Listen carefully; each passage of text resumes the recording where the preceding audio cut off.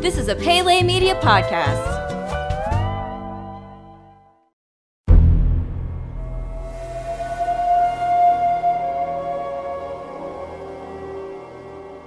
Welcome back to Jurassic Park Minute. Jurassic Park Minute is the fan podcast that chronicles and overanalyzes the classic 1993 film Jurassic Park minute by minute. I'm Kyle. I'm Brady. And today we're here to bring you minute number 34, Jurassic Park. Brady, how are you doing this morning? Doing good. This is a big one. This is a big minute. There's a lot of cool stuff going on. Yeah, there is. I like this minute, and I like that it shows sea bass. Which you and I are in here. Food has been a topic of conversation, I think, for the past few minutes. So we, torturing ourselves by looking at this delicious Chilean sea bass that Alejandro has prepared for the park guests really is a little bit torturous. But do you think that's Alejandro or just some other dude? I think it's probably the if Alejandro is the famous chef, he would be wearing all white with his chef's hat. Probably he probably has a group of dudes that are his runners, that service under him. I don't think he steps foot out of the kitchen. It is.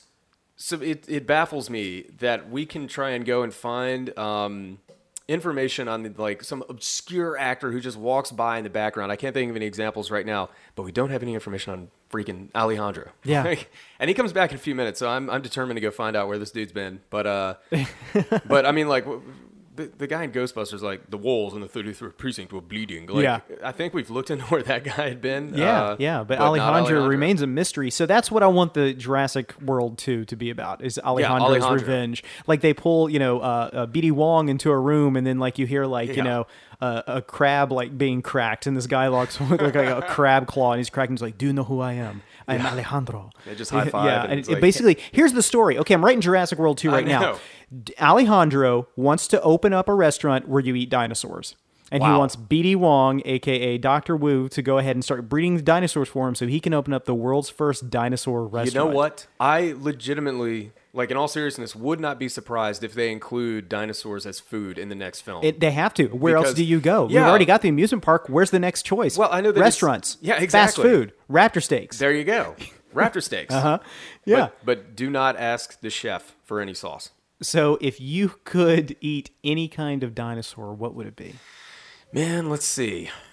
I mean, Triceratops looks pretty tasty. Triceratops, you could get a big flank of Triceratops, the haunch there on the back would probably make a great steak. I think it'd probably be pretty good barbecued, I'm thinking Compthomimus would probably be pretty good fried, like chicken. There you go. Or possibly even pterodactyl eggs over easy might be a good way to go. I can see that. Yeah, but at some point we get to I'm sure there's a kid's book out there written called Brontosaurus Burgers or something like that. But and if there's not, I'm going to write it. I keep thinking of the Flintstones opening where they drive up to the movie theater, the drive-in theater, and they order the ribs, and they put the side of ribs and it flips over the car. You could feed, that'd be a good reason to clone dinosaurs and bring them back. Imagine how many people you could feed with one adult brachiosaur. Yeah. So back to minute 34. Minute number 34, Jurassic Park. Yeah. I'm hungry. You're hungry. And I think after this episode's over, we're going out to eat, right? That's true, yeah. Okay, so that's going to be on my mind. So if I slip back to talking about food, this is a Friday episode. It's dropping on Friday. Everybody's thinking about what they're going to eat for the weekend anyway. So, that's true. Well, let's get into minute number 34. In the previous minute, we met Robert Muldoon. Muldoon told Grant that the raptors have shown extreme intelligence and that the big one was the leader of the pride now. At minute number 34, Muldoon continues his story about the leader of the raptor pride. He says that the feeding by cow crane came because the raptors would attack the cage fences at feeding time. He says that the raptors were testing the fences for weaknesses. Muldoon says that the raptors could remember where the weak parts were.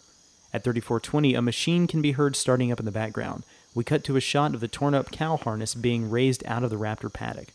Hammond asks, "Who's hungry?" At 34:33, we cut to a shot of a plate with the Jurassic Park logo on it. After a second, another plate with food on it is lowered on top of the empty plate. The camera pans up to Ellie, who has an unappetizing look on her face. At 34:30, the camera cuts to a higher shot of the room where we can see the group seated around a table with John Hammond explaining what sort of attractions will be built on Isla Nublar. At 34:53, Gennaro says that they can charge anything they want. $2,000 to $10,000 a day is an example that he throws out. He then goes back to talk about merchandising opportunities, and thus ends minute number 34 of Jurassic Park. So, yeah, again, that sea bass there at the very end, and Gennaro talking about the merchandising opportunities that he can see coming into play for Jurassic Park. So, now, we do get a little bit of the difference between the book and the movie here, because the it's going to go into the next minute, but we're starting to see the Hammond difference between Hammond in the book and Hammond in the movie. Yeah, that's true. Hammond in the book is an entrepreneur. He is a capitalist. He wants to be able to have this park served to the global elite. That would probably come in and eat dinosaurs in a restaurant and pay $10,000 a day for it. Hammond in the movie, not so much. Not so much. And in fact, we do get kind of a shot earlier where he's trying to distract everyone from what's going on. The chaos of the cow just got eaten. That's true, yeah. Where he says like, okay, who's hungry? Let's get everybody out of here. I want to give you a nice meal and wow you about this park and the technical marvel that it is, to get your mind off the fact that you just saw how the sausage is made. You saw that these things have to be fed and that they're carnivores. Yeah. Yeah. No, absolutely. So yeah, in this moment and the next couple of minutes where they're in the VIP lounge or dining room, you do kind of get to see a good cross between the Hammond in the movie and the Hammond in the book. And just brilliantly played by Richard Attenborough. But right here towards the beginning of the minute when Muldoon says they remember, we've been seeing Malcolm, Jeff Goldblum doing some really subtle stuff where you see Malcolm just kind of like showing more and more signs of how this ain't a good idea. And right as Muldoon says they remember, Malcolm gives himself this little nod, like, I could have guessed. I could have guessed that, Yeah. This is a dumb idea. Yeah, very, very dumb idea. So something else that Muldoon covers is that velociraptors can get up to, 50, 60 miles that they get out in the open. Cheetah speeds, yeah. Yeah. Mm-hmm.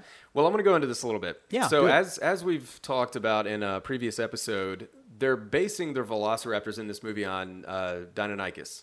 Could only get up to 6 miles per hour. Really? So, yeah. Okay. And I know that's kind of disappointing, but you got to remember that everything in this movie, all the dinosaurs are engineered, so none of them are going to be what they would have been in real life. Yeah. And I'm getting this information from a website called about.dinosaurs.com. And it's a really cool website that has all kinds of cool information on dinosaurs, including some basic stuff and then some stuff that you would never have known. But according to them, they don't think that the Deinonychus or Velociraptor could get up to the speeds that Muldoon clocks them at, right? Probably not. Yeah. No. Something that this website did was for every dino fact that they had, they would reference Jurassic Park or Jurassic World, which I thought was interesting because it gives the reader a kind of a recognizable comparison. We all know Jurassic Park, and it's where a lot of us know dinosaurs from, is this movie.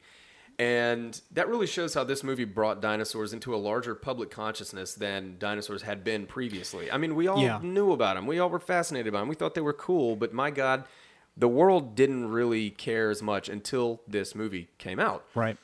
And so even if the movie does play with the facts, the fact that it's still enough to get the world interested and it encourages them to go investigate dinosaurs and prehistoric life to broaden their knowledge on these things is just incredible. Yeah. And to get people, especially like younger kids, to care about this kind of stuff that doesn't really affect present day life is, that's amazing. And that's really, really important.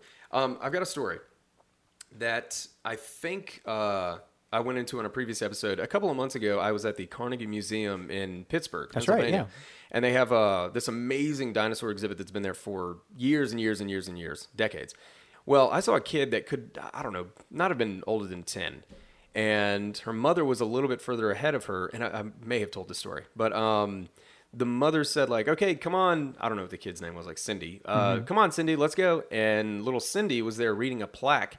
And she said, okay, hold on, Mom. Because she wanted to stay there and read this plaque about this dinosaur. Yeah. This was the most important thing to this kid at that moment. And that was incredible. Yeah. I mean, she was taking a chance on getting spanked or something, for not obeying her to mom. learn. Yeah. And that was the most important thing to her in that moment. So, a kid that young might not have been aware of Jurassic Park, probably Jurassic World, but the fact that this movie, this franchise has done that, at least to me as a kid, just speaks to it, and it's just the power that this movie had on the world when it came out. So, yeah, that's the end of the story. No, it's very cool. I remember when this movie came out, I read an interview with Michael Crichton saying that he had actually had the idea for Jurassic Park for a long time, but decided that he was going to wait because it seemed like dinosaurs had gained a little bit of popularity around at specific points. He's like, okay, now's when I'm going to release my dinosaur book. But then he'd realize like, oh, dinosaurs are kind of cool now or whatever. Yeah. And he would not release it or go forward with it because he didn't want to be seen as capitalizing on something that was in the public zeitgeist. I mean, for me, that you strike when the iron's hot, but whatever. It's like when he released Pirate Latitudes about the same time that like, Pirates of the Caribbean was a big thing. But actually, I think it came out after his death. But anyway, so... Yeah, it's very, very cool that Jurassic Park did open up like a love of dinosaurs and to the general public again, because people, like you said, were really not into this stuff, and actually being able to see the dinosaurs on screen, which in this movie was done in a way that we had never seen dinosaurs used before, really did kind of make people interested in them again. Yeah, I think after Jurassic Park came out, you and I went to a Jurassic Park, I'm using quotes here because it was tied in with the movie. It was an exhibit that came to a local natural history museum. The traveling exhibit. Yeah, and it had some props from the movie, but then they also had like some other dinosaurs that were there that were like skeletons and stuff like that. Yeah, there you go. Yeah. Perfect example. This was a traveling exhibit that was like, about dinosaurs, but they were using the movie to bring people in. Right, yeah. That's a testament right there. And there is a traveling exhibit for Jurassic World that is going on right now, touring the company, and I think it's in New Jersey at the moment. Is it New Jersey? Recording. I know it started off in Philadelphia. Well, yeah. The reason I say New Jersey is I think our good buddy of the show, Dave Pallas, I believe, went by to the exhibit. I saw him posting on Facebook that he was there the other day. But it looked very, very, very cool. I hope it comes, maybe if it comes to New Orleans, you and I can go and check it out. But dude, I don't know if it's going to be. Shit, I'll go to New Jersey. But, get in the car. That traveling exhibit that came out whenever the first film did was amazing. I mean, they had like a full-size T-Rex based on the one from the movie. They had the cars. They had, I think, the Triceratops.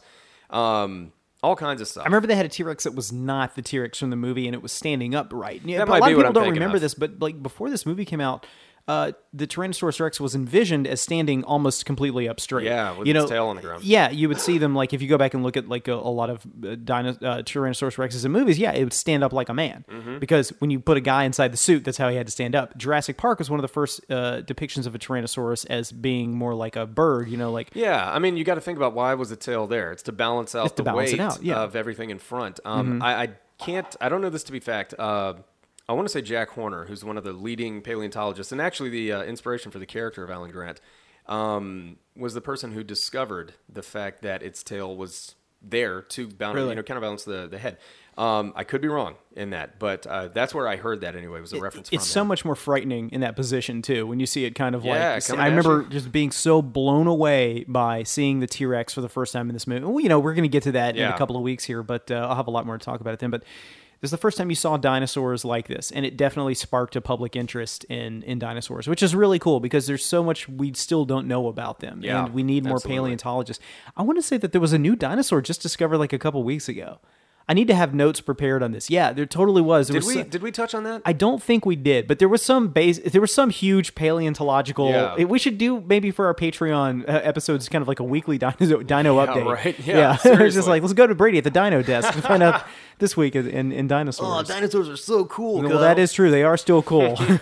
Well, so we also get into the one of the cooler locations in the movie, which is the VIP dining area. It's a very minimalist. It's like almost like a black box theater type thing, but it's very cool. And it's cool how you have John Hammond's voice running it, which is probably a presentation that they prepare. There's like a voiceover. Oh yeah. Before that's right. With the slides going up, and the slides I'm sure are concept art, probably Ralph McQuarrie or something like that. I was gonna say, and you actually see some in this minute. Concept art of the visitor center, which there's a lot of out there, and if you can go check it out, it's some really cool designs. And I think there's a voiceover about the Dino River tour cruise or something. Which God, why? We kind of see that in real life in the Jurassic Park ride over in Universal Studios. That's true, That's kind of their river voyage type thing. So. Did you know in the Universal Studios theme park in California? They actually have a pre-show video with Richard Attenborough in character. Really? Talking about how, we've just designed the ride that you're about to take. Spare no expense. Yeah, stuff like that. And I think you can find it on YouTube, and it's pretty cheesy, but it's still cool that he came back for that. We talked about this guy on a show, on our Ghostbusters show, and I can't remember what the context was. Adam the Woo.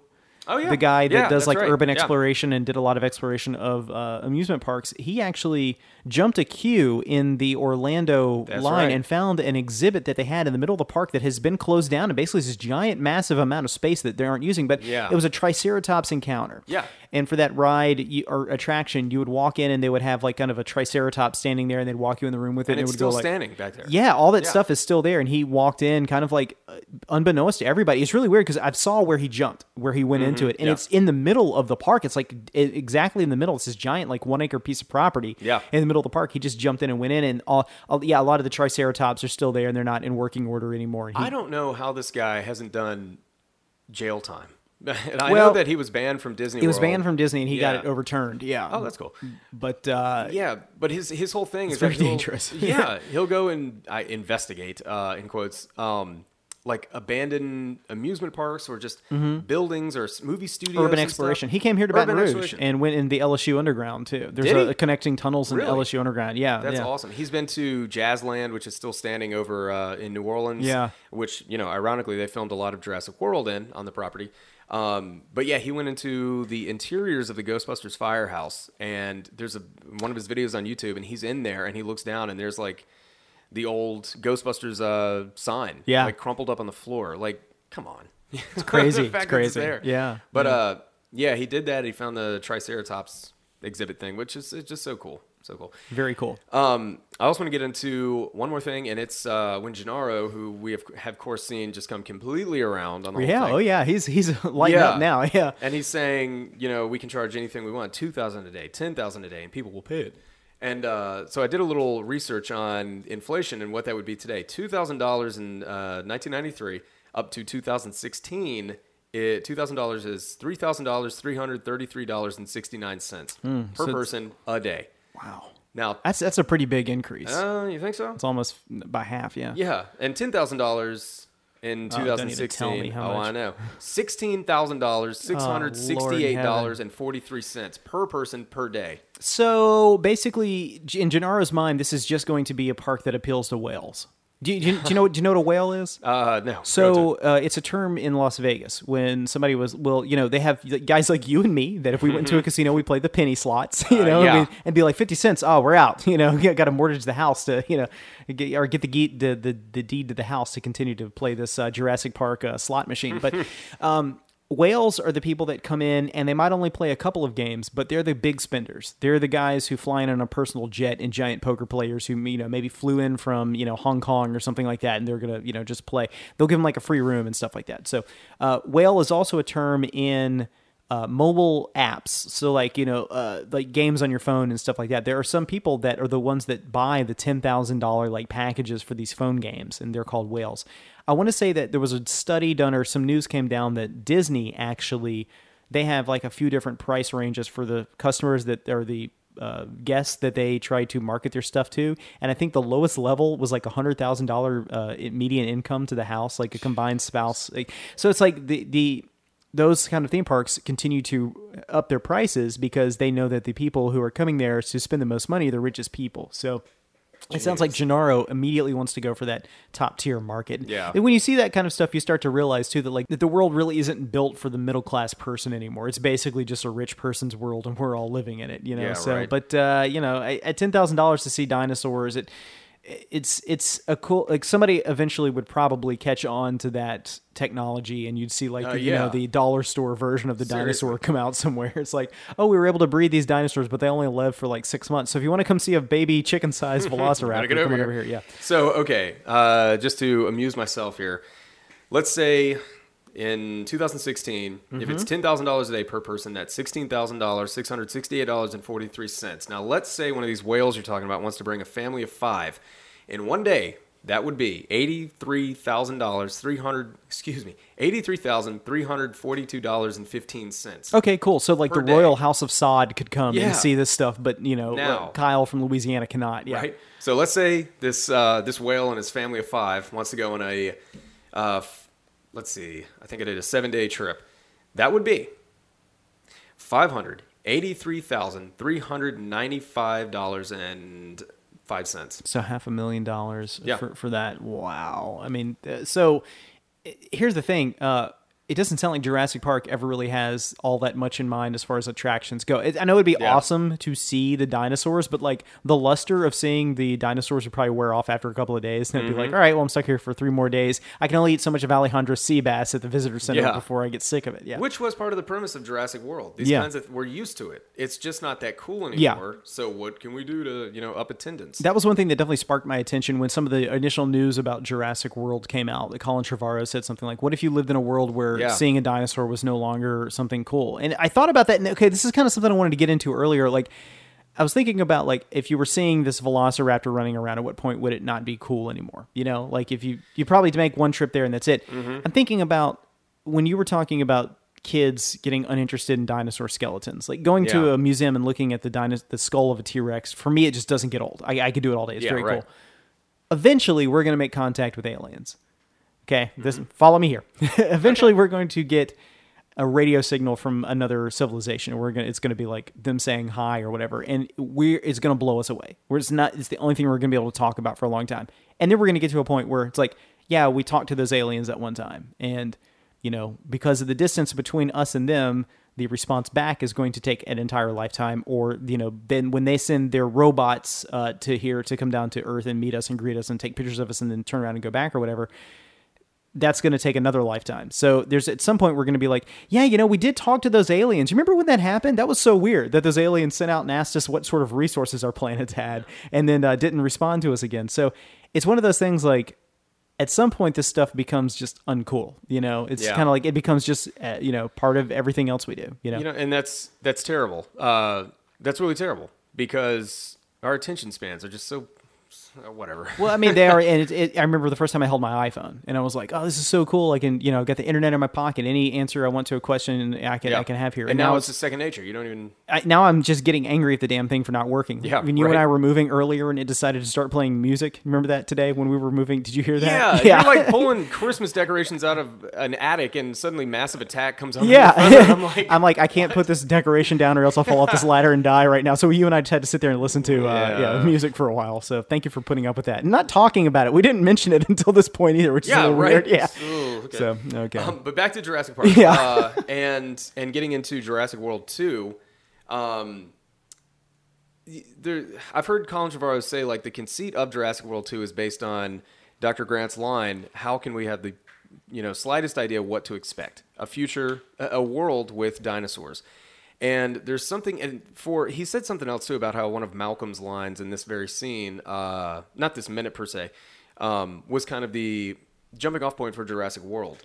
Gennaro says something here at the very end of this minute about, then there's the merchandise, which I can personally, and he's cut off by Hammond. And it seems like that would be something else that would kind of work, it would fit into a broader world building type thing. Yeah, world building thing in this franchise. And I would love to know what he was going to talk about. Action figures with Kenner, probably, I think. There you He's go. like, can you imagine what the Gennaro action figure is going to look like? No, I think he probably was talking about the bibs and the plates and things like that. The toys, the plush toys that kids will go in and buy. Yeah, well, when you're in a theme park, all of a sudden you need all that crap. I can't tell you how many Epcot shirts I have in my closet that I don't wear anymore, but when I'm there, I have to have them. So he's right. The merchandising, that's where the money is going to be made. I'm thinking like a little bit further along than that. Not what the actual merchandise items would be, but I don't know how this is. There's going to be a point where this isn't going to be that cool anymore. We need supplemental things to help continue to sell this kind of stuff. And it's interesting, man. So it's neat that in this one scene, in this one location, these lines are what spurs on the reboot franchise. Yeah. Man, what a cool movie. It is. It's very cool. It comes from very cool source material, and there's a lot to talk about with it, too. As you can attest by today that this is one of our longer episodes right 25 minutes. All right. Well, hey, it's Friday. It's the weekend. Are you ready to get out of here? You got any other... All right. Well, fine. Let's get out of here. Let's go. You and I go get some dinner right now. Some Chilean sea bass. Chilean sea bass, folks. Thank you so much for joining us. Everybody have a wonderful weekend, and until next time, I'm Kyle. I'm Brady. Hold on to your butts.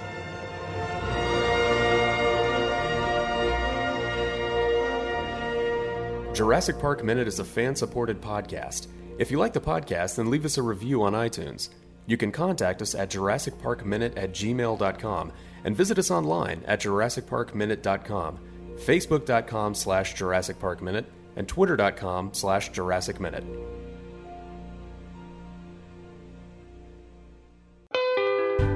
You've been listening to a Pele Media podcast. For premium content and exclusive podcasts, visit us at patreon.com/Pele Media.